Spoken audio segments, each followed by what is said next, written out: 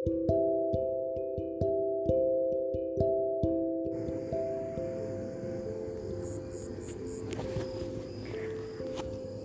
कधी कुतूहल वाटतं, काहीतरी कमाल आहे निसर्ग असं वाटायला लागतं.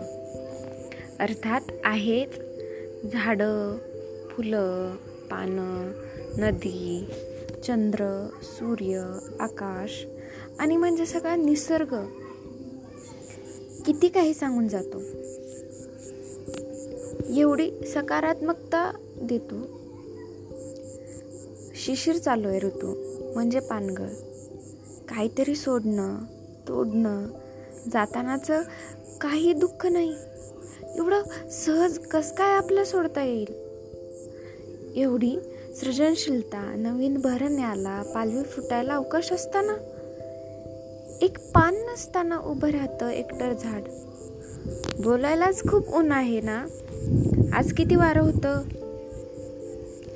तुमचे केस वाऱ्यात फार तर उडतात, गळून जात नाहीत.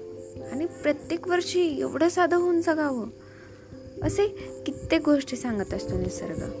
ढगांच्या वेगवेगळ्या आकारांनी आपल्याला जाणून देतं की तुम्ही जसं ते smiley face, horror face, innocent face वगैरे सेल्फी घेता, तसंच काहीतरी आमच्यात पण असतं.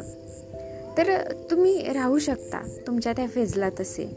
आणि रडणं, हसणं, रागावणं, चिडणं, शांत राहणं हे मूड्स एकदम मुक्त प्रकट करू शकता. निसर्ग सतत देण्याचं काम करतो. तर आपण ते जमत नसेल तर जे देतात त्यांच्याकडून तर घ्यायला हवं ना, नाही का?